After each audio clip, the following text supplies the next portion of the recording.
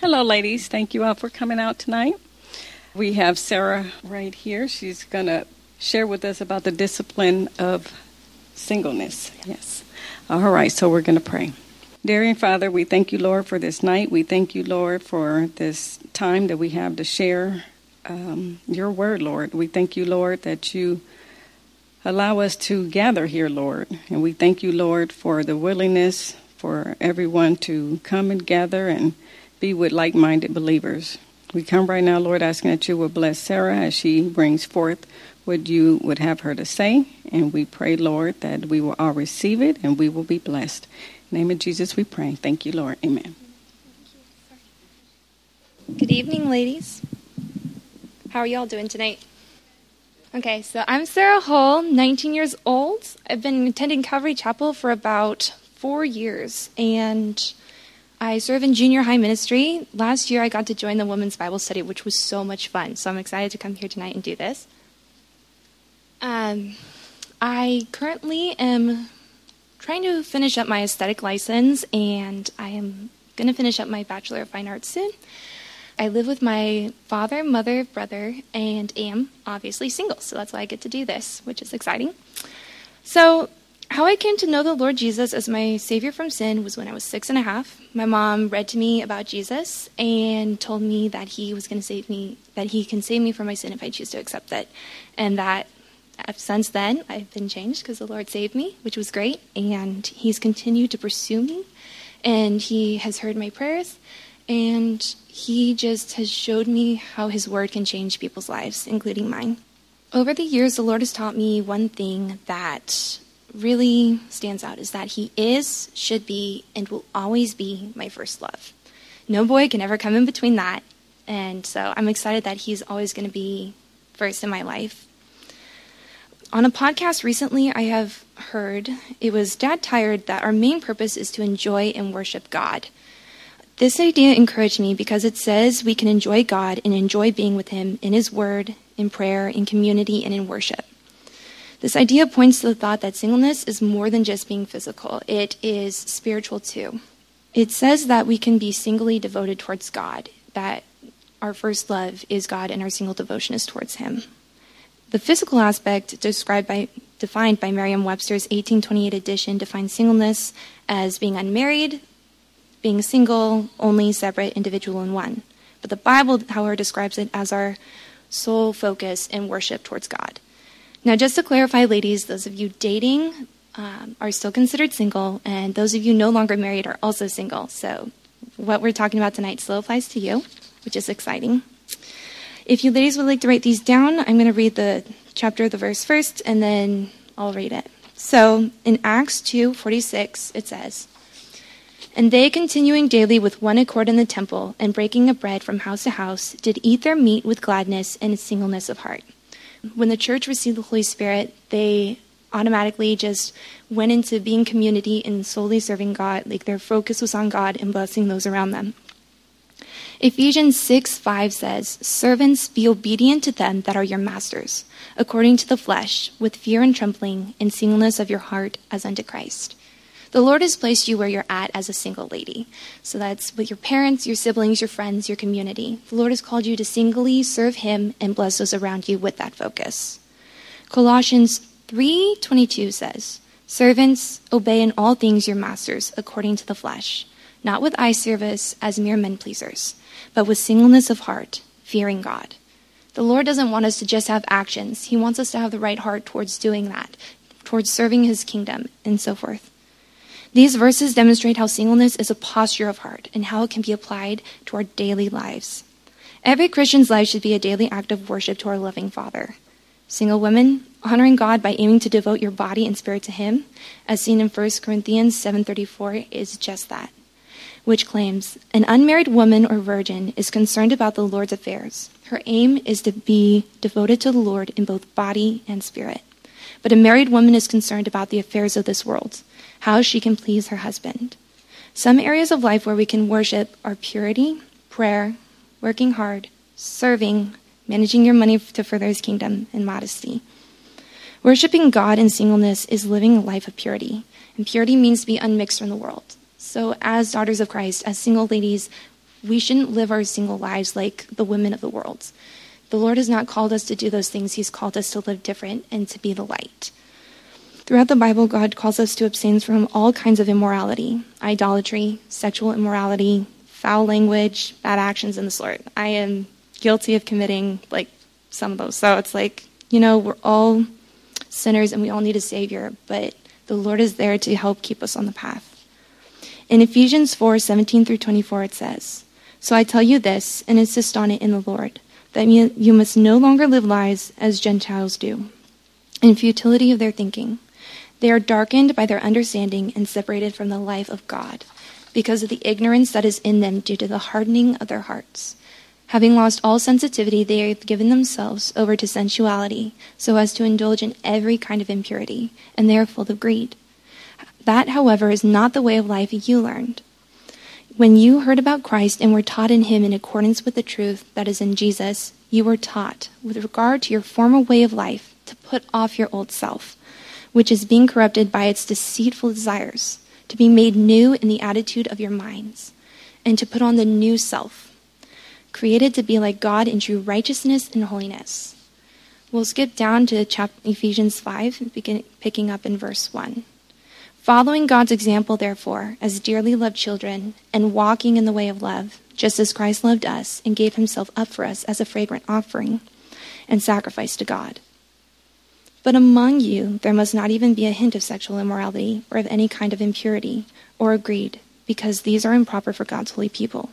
Nor should there be of obscenity, foolish talk, or coarse joking, which are out of place, but rather thanksgiving." The Lord has called us to be grateful for what he's given us and the life he's placed us in and the people around us. He calls us to always have a heart of worship and thanksgiving, even when life isn't going the way we want it to or plan it. Continuing in verse 5. "For of this you can be sure, no immoral, impure, or greedy person, such a person as an idolater, has any inheritance in the kingdom of Christ and of God. Let no one deceive you with empty words, for because of such things God's wrath comes on those who are disobedient. Therefore do not be partners with them. For you were once darkness, but now you are light in the Lord. Live as children of light. The fruit of the light consists in all goodness, righteousness, and truth. Find out what pleases the Lord, having nothing to do with the fruitless deeds of darkness, but rather expose them." A synonym of purity is innocence, which means the quality or state of being free from guilt or blame. The one who made us innocent before God is Jesus Christ through his purchase of our redemption. Therefore, we should live our lives as our loving Father has assigned, called, and gifted to us. In the book that we're studying from, the book states, God assigns each person to be either married or single. So there's only two. You can't be in between. Paul writes, each one should retain the place in life that the Lord assigned to him and to which God has called him. That's 1 Corinthians 7:17. What does it mean to be assigned a position? Generally speaking, the word assigned is used with regard to a post or duty.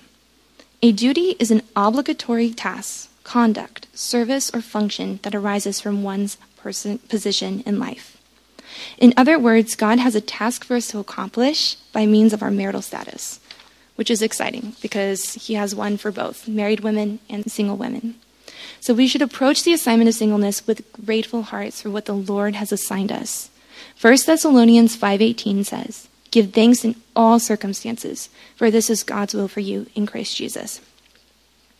The word for assigned also means to be called. Your marital status is not an accident.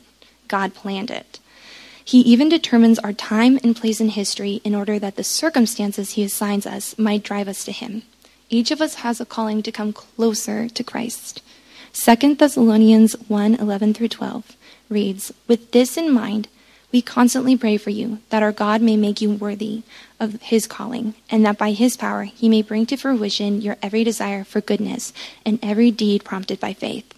We pray this so that the name of our Lord Jesus may be glorified in you, and you in him, according to the grace of our God and the Lord Jesus Christ." Not many are called to this life of singleness for their entire life. It might just be a season. Right now, though, this is your calling. So, married ladies, this is going to be hard to hear. But don't force your single friends to get married. I know you're trying to matchmake, set them up. It's nice and all, but the Lord might also have another plan for them right now in this season. The Lord has a calling for everyone, and it may not be the one you wished for that person to receive. I know people in my family have been trying to be, you got to get that. So, marital status can change, but our hearts should always be singly devoted to God and drawn closer to Him throughout our life. This is our ultimate calling. You are called to your life of marriage, and single ladies, you are called to yours. There is a meaning to a single lady's life. She can serve the Lord with her whole heart. She is free to do whatever she wants, when she wants, and she is not accountable to anyone except Jesus for how she spends her money and time. This does bring up something, though. You need accountability. I was blessed recently to have a mentor, and she pours into me. She feeds the word of the Lord into me, and so that is able to show in my family life, my friend life, and my church life. Without that, I wouldn't have the mentorship and the word of God coming into me like I would right now. And we all know that when we step away from God and choose to hide, things can happen, and sin can start to turn up, and we get caught in things that we didn't think we would get ourselves caught into. So always have those people you trust. 2 or 3 women, go to them, ask for prayer, pray for them too, because it's a relationship. It's not just a one-way street. So just know that you need accountability because sin happens. So this leads me into the thought that also singleness does have cons. While there are benefits and freedom to being single, you do get lonely. You do want that physical intimacy, and you do want to have those cute pictures of your boyfriend or your husband on your Facebook page that everyone has, and they're having the best time ever. And you also have that experience where you're the only single lady at a party where everyone's got a boyfriend or they're married, and they don't know how to handle you.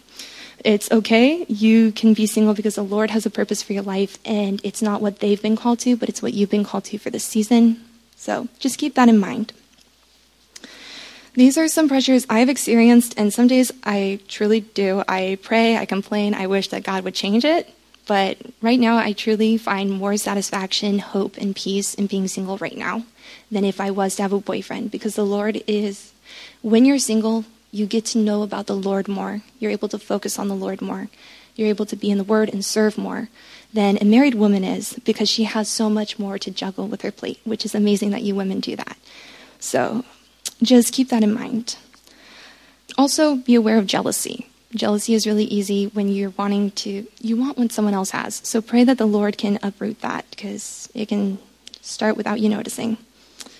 Remember always, though, that Christ is our first love, that He has a plan and a purpose for each of our lives according to His will, and He will bless you with the blessings He has in store for your life. The Lord always wants to fill your cup and for it to run over, and He wants to bless you, and He knows what life He has called you to. He is a God and a grace of mercy. And out of this grace and mercy, He has given you the gift of singleness. It is a gift. 1 Corinthians 7:7 reads, I wish that all of you were as I am, but each of you has your own gift from God. One has this gift and another has that. This is referring to marriage. The author of Disciplines of Godly Women writes this about singleness and about her granddaughters. Paul and Jesus are saying the same thing. Singleness is a gift for the kingdom of God. Unlike an assignment to duty or a calling to ministry, a gift is grace. A gift often implies special favor by God. The favor of singleness means God has bestowed dignity and honor to a position that had formerly been regarded as less than desirable. The Old Testament and the New Testament actually balances out and elevates singleness equal with marriage in the New Testament compared to the Old Testament. So that's a blessing. The Lord has given that position honor and favor. She goes on to say that she wants her granddaughters to receive the gift of singleness joyously if God graciously gives it to them. All gifts in life can either be accepted joyously or unwanted. You've all had that gift that you've received that you're like, I really didn't want that. And you've also had that gift where you're like, you know me so well, this is an amazing gift. Most people approach singleness as if it's an unwanted gift, but try and focus on it as a joyous gift. Married women also have this experience being married. They wonder if they've married the right man. Well, the Lord says that if you're married, He's the right man. So there's the answer to that one. Take delight in the marital status where the Lord has placed you, and take delight in the Lord. Remember, He's the one who's filling your cup. Single ladies, the gift of singleness includes your time, friends, church, your desires and goals, your money, yourself, and most importantly, God. Jesus is our Lord. Luke 6:46 repeats this, saying He is our Lord. So why do we not serve Him and live our life to honor Him in the way He has created us? And this includes our marital life. Singleness is overall a physical and spiritual state in which those called worship the Father with their gifts, talents, time, money, friends, and self. A single lady is not focused on a marriage and family ministry, but is rather focused on her Father in heaven and her place in the church and society. At her core, single devotion towards God guides her purpose. Here are 2 Bible verses to wrap up, which encourage me to trust in the Lord and praise Him for this beautiful gift we are given. If you would like to turn with me to Psalms 119, verses 9 through 16. Again, that's Psalms 119, verses 9 through 16. How can a young person stay on the path of purity? By living according to your word. I seek you with all my heart. Do not let me stray from your commands. I have hidden your word in my heart, that I might not sin against you.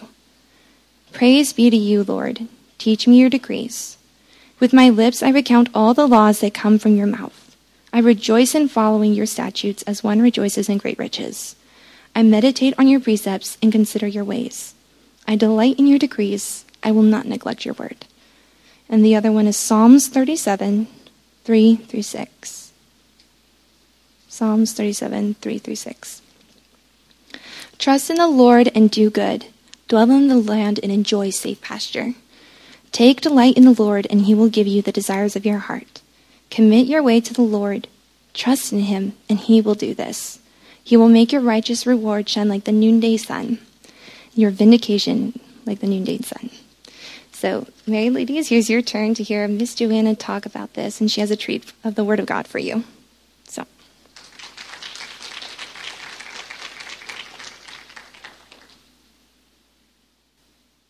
Let's pray again.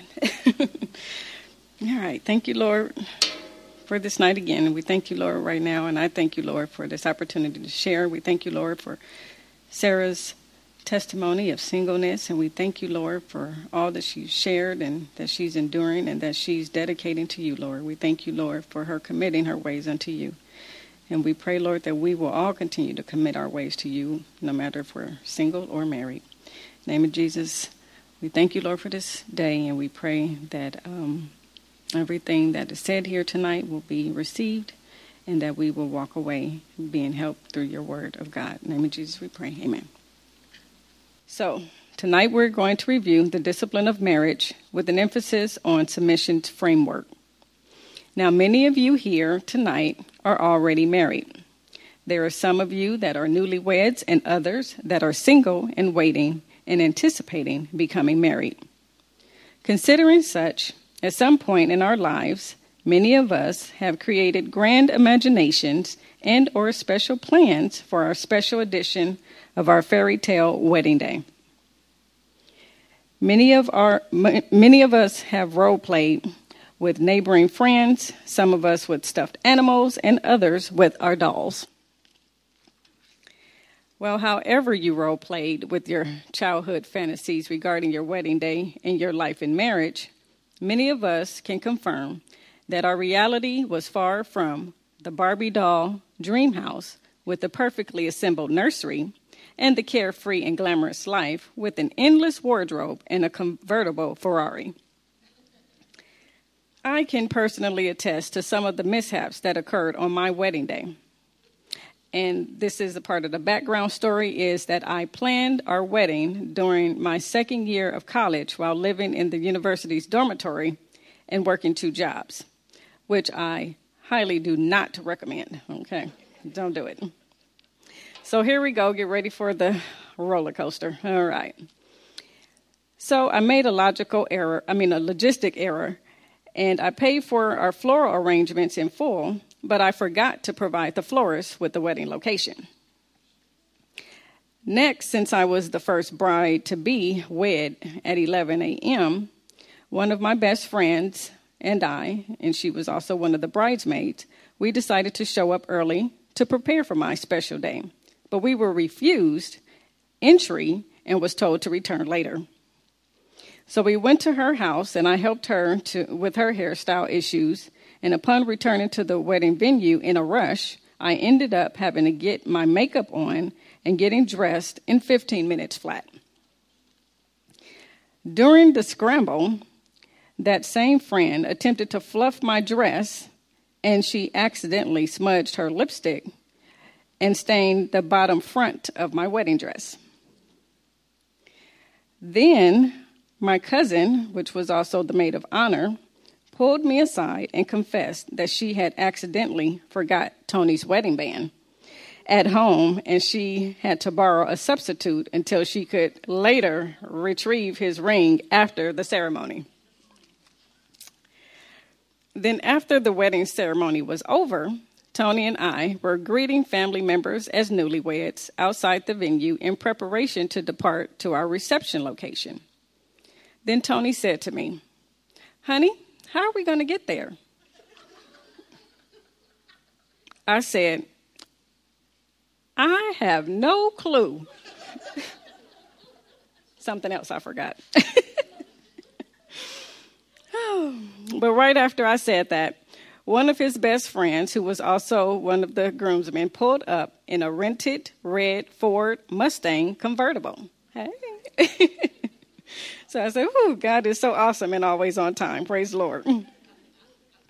However, after the reception, I later discovered that my bridesmaids' gifts were stolen, most likely by the employees at the venue. Although we couldn't afford to have a honeymoon in Hawaii, we did successfully make proper living arrangements and secured an apartment for rent. But even this pre-planned arrangement was delayed, and our move-in date was changed. So we had to stay with my cousin, her husband, and child for a short period of time because we couldn't move in right away as planned. Nonetheless, all the preparation in the world, or a lack thereof, never prepares anyone for the unknown events that will take place before or during marriage. What really matters in a marriage is the discipline of marriage, and the only way to achieve this is through submission's framework. So the question is, what is submission's framework? Well, I'm glad you asked. Submission's framework is our total submission to the Godhead, first to God and then to each other. A marriage can and will be leveled to gravel without both the husband and wife being equally yoked and committed to submitting to God, which we all know to be God, Jesus Christ, and the Holy Spirit, which we call the Trinity. In the midst of everything that was seemingly going wrong or not as planned, I said, "Praise be to God anyway." What I had already done was I had made up my mind prior to the wedding day that no matter what happened or didn't happen, that I would still be grateful and thankful unto the Lord. I had already committed my thoughts and my attitude and my will towards the will of my Heavenly Father. So, ladies, when we submit to the Father, it's much easier for us to submit to our husbands.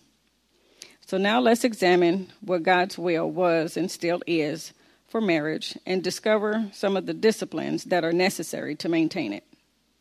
The institution of marriage, of course, is found in the beginning when God made all of creation in the book of Genesis. So if you could all please turn to Genesis chapter 2, verse 18 through 25.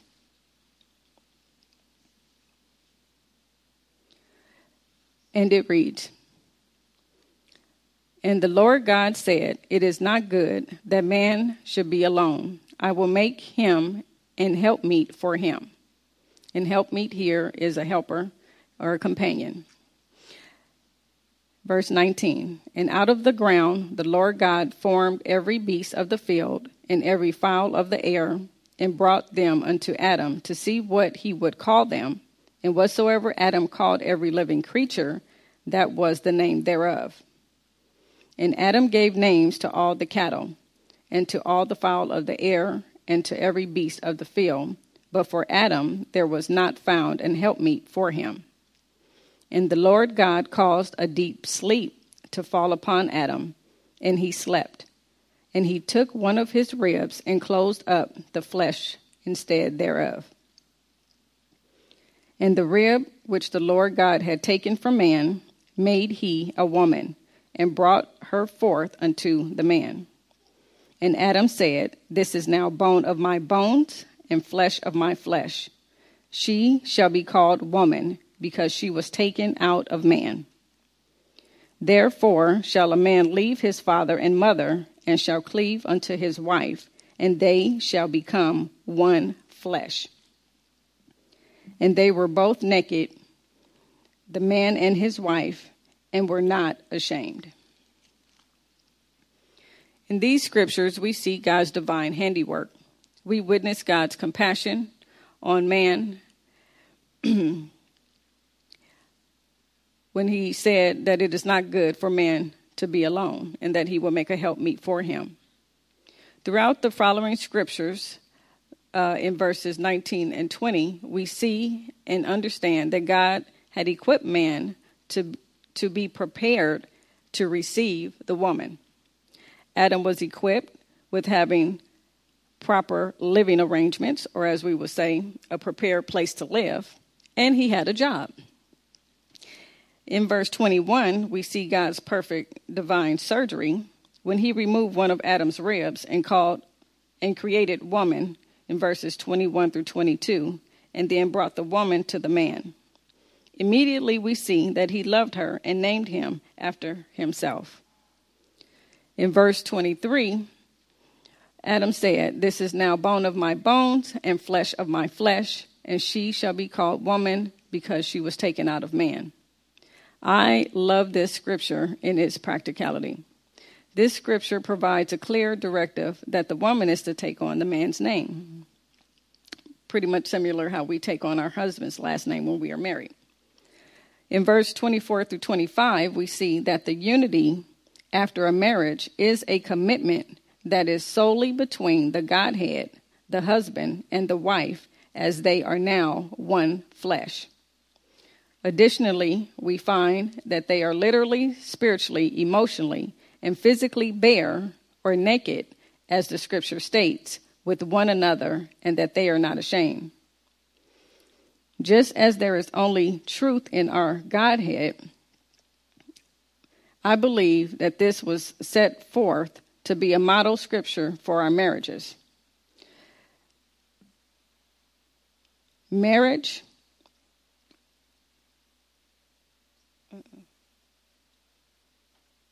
in the realm of marriage, it is provided a clear directive to be forthcoming, honest, and always truthful and faithful with one another. Since this union is a holy matrimony, and God is who he is, who knows all, sees all, and all-powerful, then it is clear and understood that there is no room for dishonesty or secrecy. However, as the scriptures progress in chapter 3, this is exactly what causes the downfall of mankind.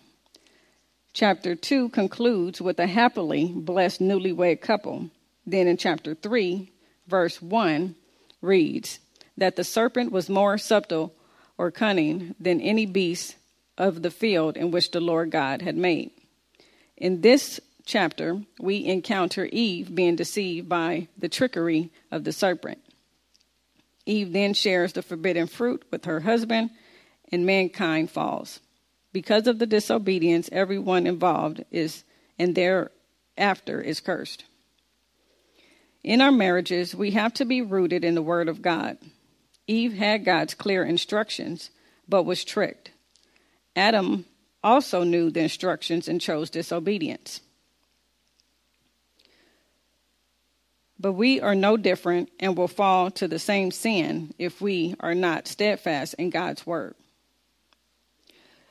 The way that we stay on God's course is to follow, learn, and understand that from the beginning, God's framework for marriage is modeled after the Godhead. The husband represents Christ and as the groomsman, and the wife represents the church as the bride. In order for us to accomplish God's design as wives, that being a helpmeet to our husbands, we must first submit ourselves to the Godhead. In doing so, we have to arm ourselves with God's holy word daily.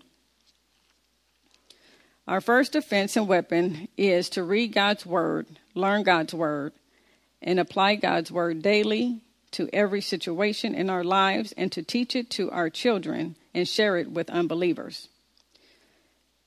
In the Old Testament, Joshua 1 verse 8 reads, "This book of the law shall not depart out of thy mouth, but thou shalt meditate therein day and night, that thou mayest observe to do according to all that is written therein, for then thou shalt make thy way prosperous, and thou shalt have good success." In the New Testament, Psalms 1 verses 1 through 3 reads, "Blessed is the man that walketh not in the counsel of the ungodly, nor standeth in the way of sinners, nor sitteth in the seat of the scornful." This scripture here lets us know not to travel into a downward spiral of sin that will ultimately separate us from God. Verse 2 reads, "But his delight is in the law of the Lord, and in his law doth he meditate day and night." And here again we see that we are to study God's word daily. Verse 3 reads, "And he shall be like a tree planted by the rivers of water, that bringeth forth his fruit in his season. His leaf also shall not wither, and whatsoever he doeth shall prosper." We have to guard ourselves in our marriages and remember 1 John 2:16, which states, "For all that is in the world, the lust of the flesh and the lust of the eyes and the pride of life is not of the Father, but is of the world." Next, we have to keep good Christian company. 2 Corinthians 6:14 reads, "Be ye not unequally yoked together with unbelievers, for what fellowship hath righteousness with unrighteousness? And what communion hath light with darkness? Therefore we must endure, just as Philippians 2 verse 2 reads, when we need to fulfill ye my joy, ye be like-minded, having the same love, being of one accord." In doing so, as married couples, we all need to attend church together and to continue building our faiths and praying together and continuing to be unified in the Lord Jesus Christ. Galatians 6 verse 2 reads, "Bear one another's burdens and so fulfill the law of Christ." Lastly, as it is stated in Ephesians 6 verse 10 through 12, "Finally, my brethren, be strong in the Lord and in the power of his might.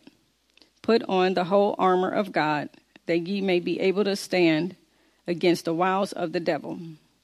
For we wrestle not against flesh and blood, but against principalities, against powers, against the rulers of the darkness of this world, against spiritual wickedness in high places. Wherefore, take unto you the whole armor of God, that ye may be able to withstand in the evil day, and having done all, to stand." Ladies, stand up for your marriages and never throw in the towel, and may you all continue to be blessed. Amen.